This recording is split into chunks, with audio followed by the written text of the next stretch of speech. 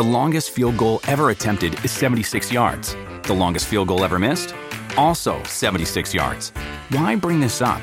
Because knowing your limits matters, both when you're kicking a field goal and when you gamble. Betting more than you're comfortable with is like trying a 70-yard field goal. It probably won't go well. So set a limit when you gamble and stick to it. Want more helpful tips like this? Go to keepitfunohio.com for games, quizzes, and lots of ways to keep your gambling from getting out of hand.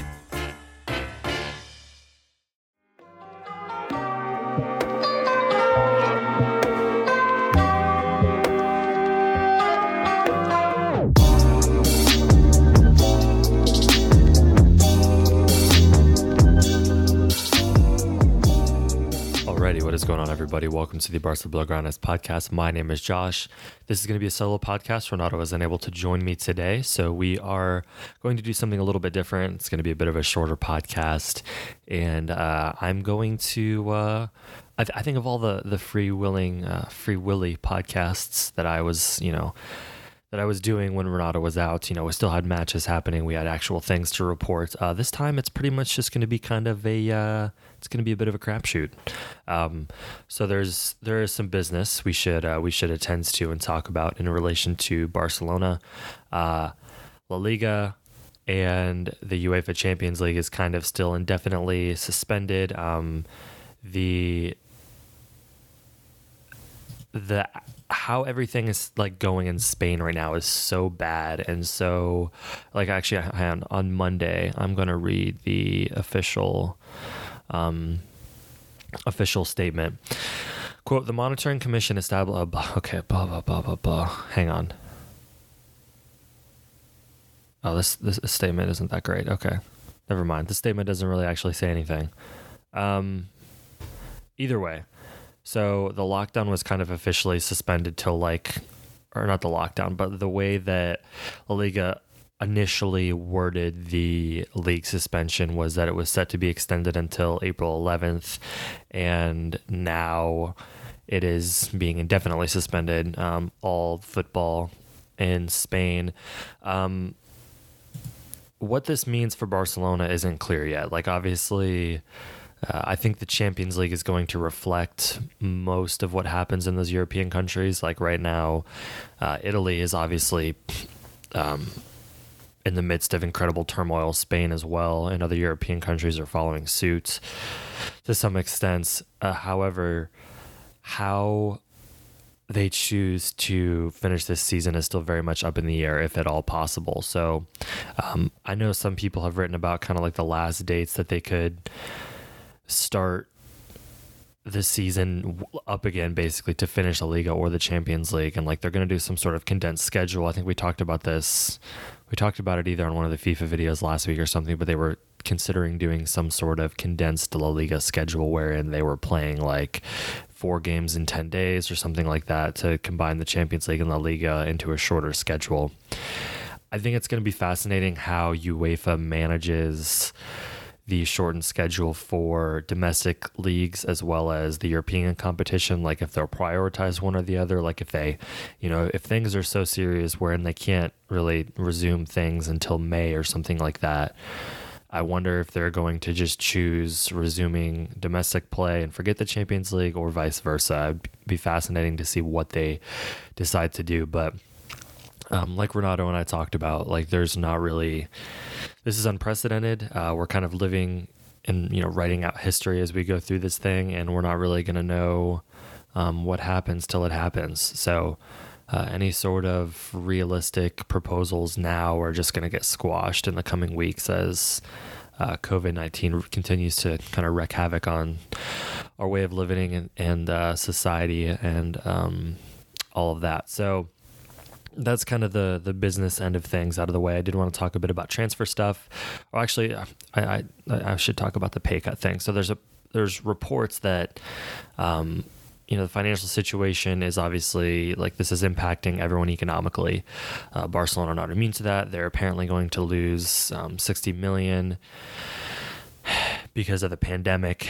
Some of the players have already donated some money, like Leo Messi made $1 million or €1 million donation to the Barcelona Hospital Clinic, and Marc-Andre ter Stegen. Germany pledged 2.5 million in aid. So the players are obviously taking initiative, and I think this is also reflective of some things that are happening in professional sports in the United States with the NBA. Barcelona players, both the men and women's team, Barca B, the under-19s, the basketball, handball, all the roller hockey. I didn't know Barcelona had a roller hockey team.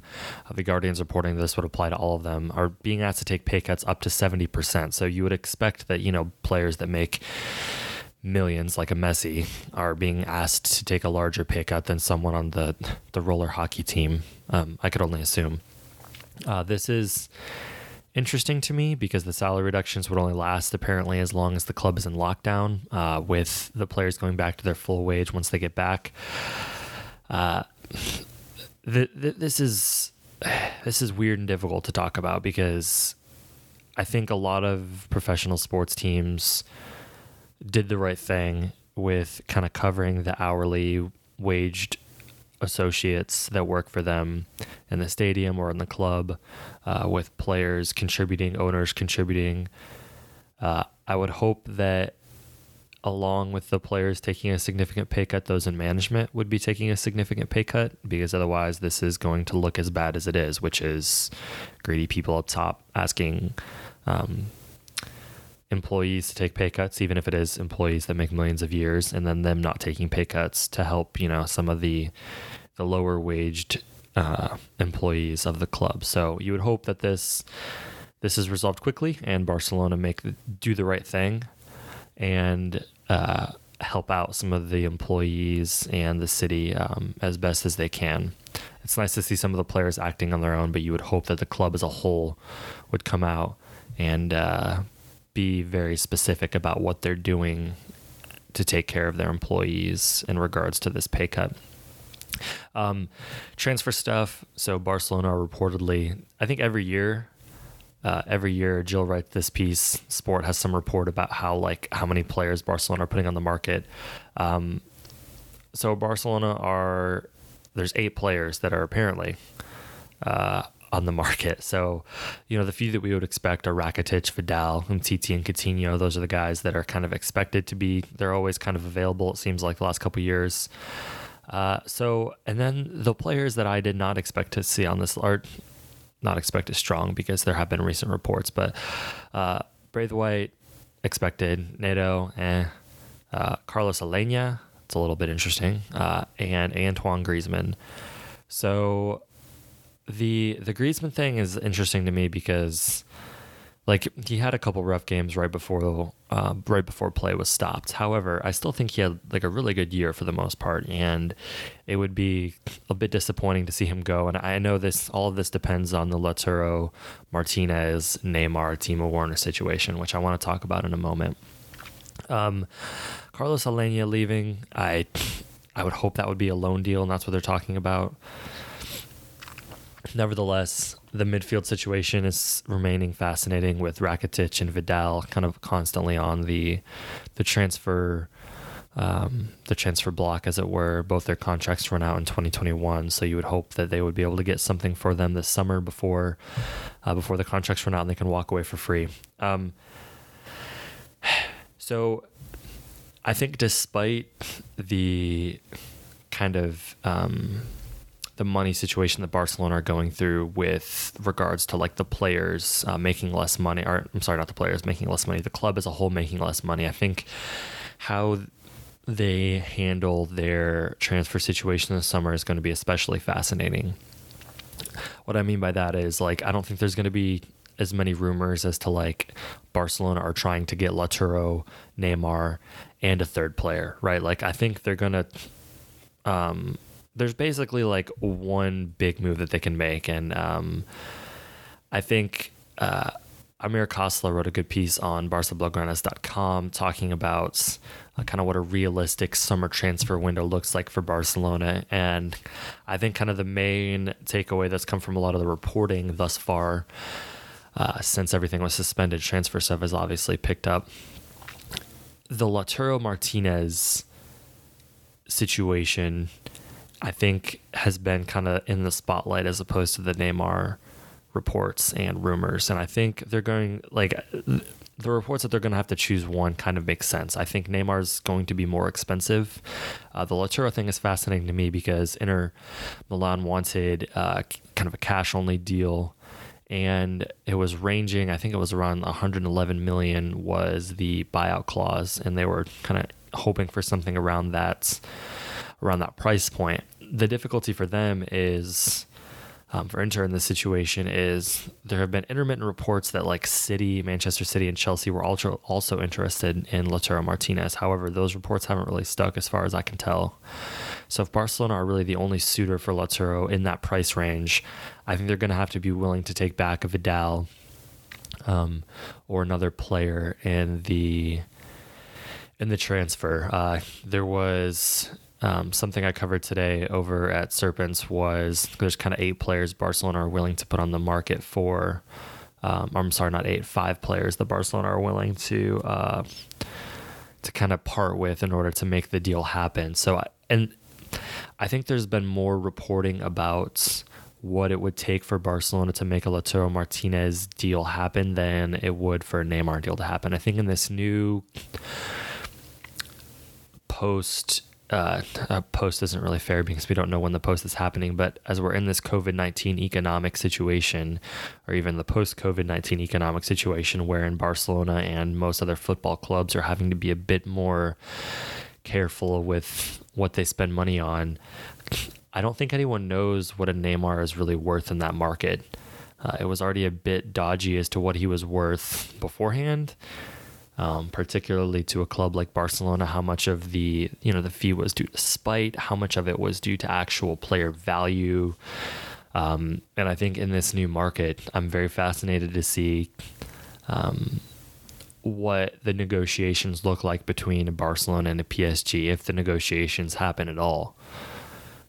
Perhaps Barcelona were only interested in Neymar in a market wherein they could afford their striker of the future as well as go for a Neymar. And I don't think that scenario happens unless someone comes in and blows them away with a Griezmann offer, which again would just be very weird to me.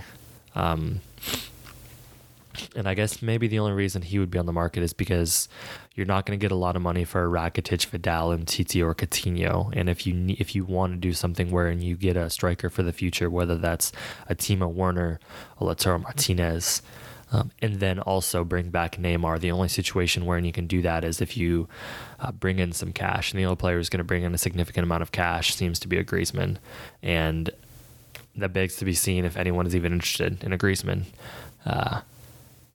So that's kind of my thoughts on that stuff. We're going to take a quick break, and then we're going to come back, and I'm going to have some fun because I'm by myself. I'm quarantined in my office right now while my family has a nice breakfast downstairs, ready to get the day started with work.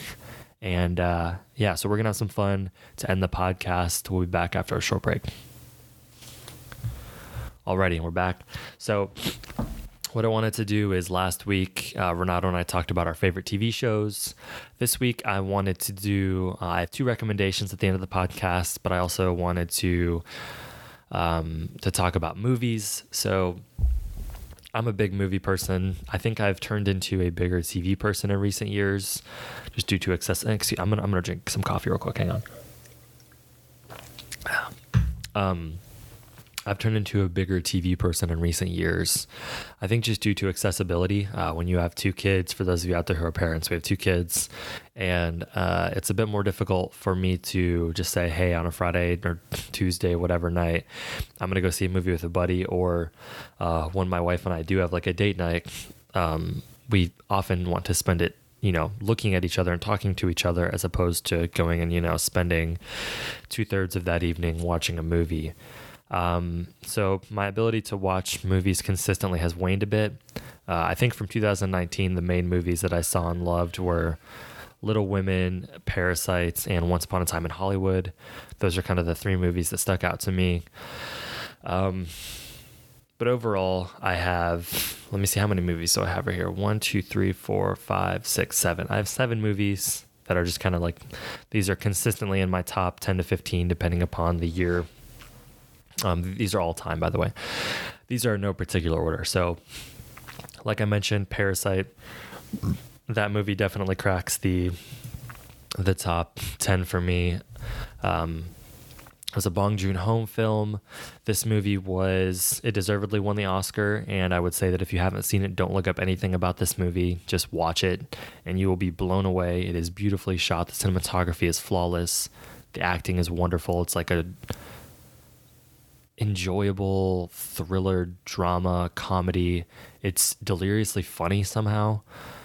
And I couldn't help but recommend that movie. The second movie from last year that actually cracks my best ever list somehow is Once Upon a Time in Hollywood. So I consistently have a Quentin Tarantino film in my top 10. Before this, it was probably Inglourious Basterds, but I think Once Upon a Time in Hollywood has officially replaced that as my favorite Quentin Tarantino movie. I couldn't say that last summer when it first came out because, I think when declaring like, hey, this is my favorite movie by this filmmaker, I think a certain amount of time has to pass between that movie debuting, your first viewing of it, your second viewing of it, and just some time has to pass for it to be fair. That's my favorite Quentin Tarantino movie. And I think the third movie that I would put on this list is my favorite Christopher Nolan movie, which is Dunkirk. So Inception, Interstellar, Memento, other wonderful Christopher Nolan pieces of work that are on that list. Dunkirk is my favorite though.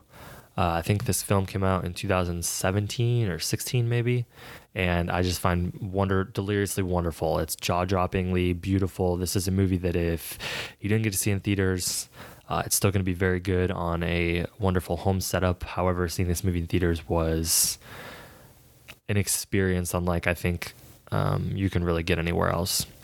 So that's my favorite Christopher Nolan movie. I have 2 David Fincher movies on this list, Social Network and Zodiac. So Social Network, I think he directed, and then the screenplay was Aaron Sorkin.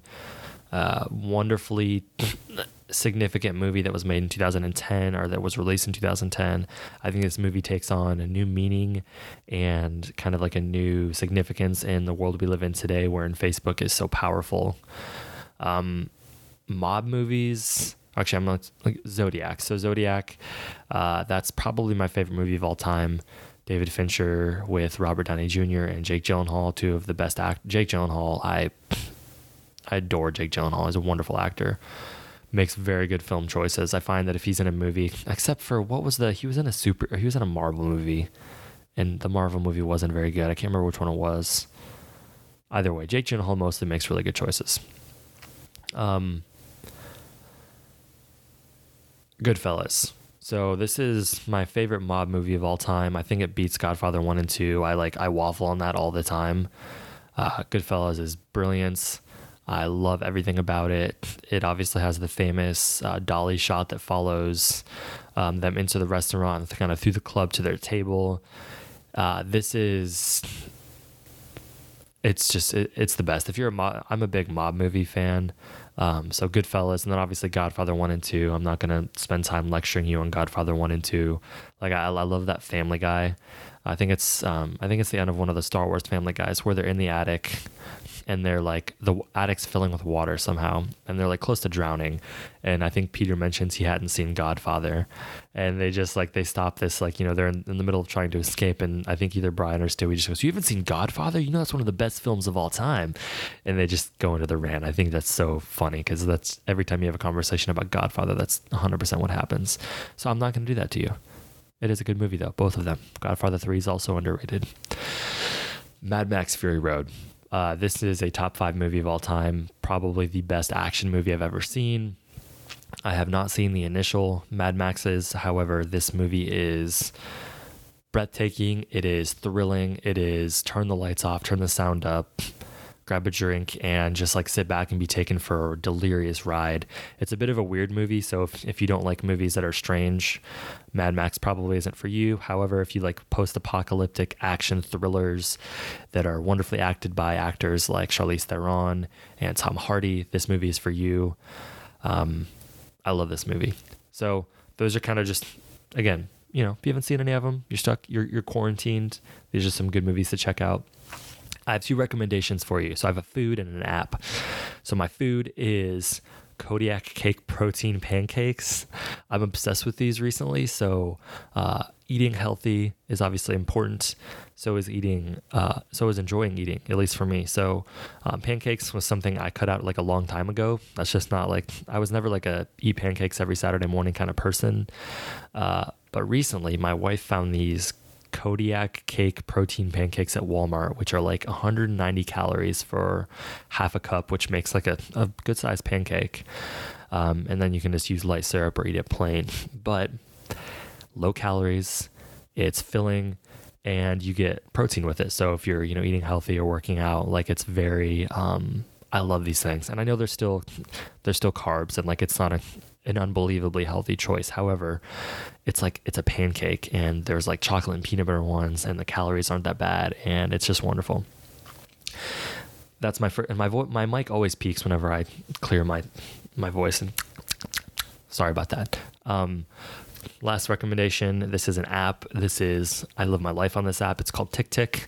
So over the years, I have done much research about the best task management applications. So I am an IT engineer. I am obsessed with efficiency and workflow velocity, and figuring out the best ways to manage tasks has always been difficult for me. Like, I used to use Wunderlist, I used Apple Reminders, I used a lot of different things. And so the important things for me were, and here's why you can take my word for it, I wanted something that was cross-platform, something I can use on my Mac, my Windows PC, my iPhone, my iPad, my watch.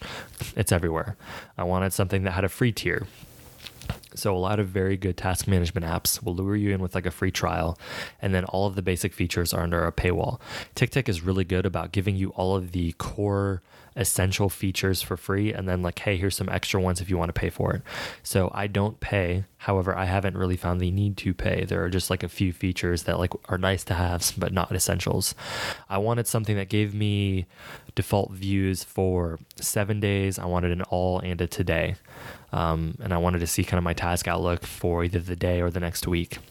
I wanted different categories. I wanted to be able to put stuff in different folders, and then have all of those things fall under the 7-day view. So if I have, 2 items for work, 1 item for personal, 1 item for habits, I wanted that. So there's also habits, which are great. Like, I have a floss habit or reading habits, a couple other habits on there, and basically like you keep streaks and that sort of thing. So they kind of merged some of the best features of like a habit app with a task tracking app. It integrates with Siri and I think Google Assistant. So like if I talk to Siri and say, hey, remind me in X amount of hours, it creates, because Apple is a closed ecosystem, it won't let you use a default task management app besides reminders. It creates a reminder, and then when I open up TickTick, it looks at the reminders and pulls them in and then marks them complete in reminders. What else is wonderful about TickTick? I can type in the line. So if I want to create a quick task for 3 days from now, I can type the word 3 days, and you can have it basically to where the app interprets that and puts the date 3 days from now and removes it from the title. So if I say the words on Wednesday, change air filter, the task will be change air filter and the date will be Wednesday. However, you can turn that off if you don't like it. So that's my 2 recommendations. Wonderful task management app, TickTick, protein pancakes, because why not? That's all I have. I hope all of you are staying safe. I hope you're listening to your local governments and just being responsible and taking the considerations for others in mind. Yeah, that's all I got. We miss football. It'll be back soon. Stay safe, and we will talk to you all next time. Thanks.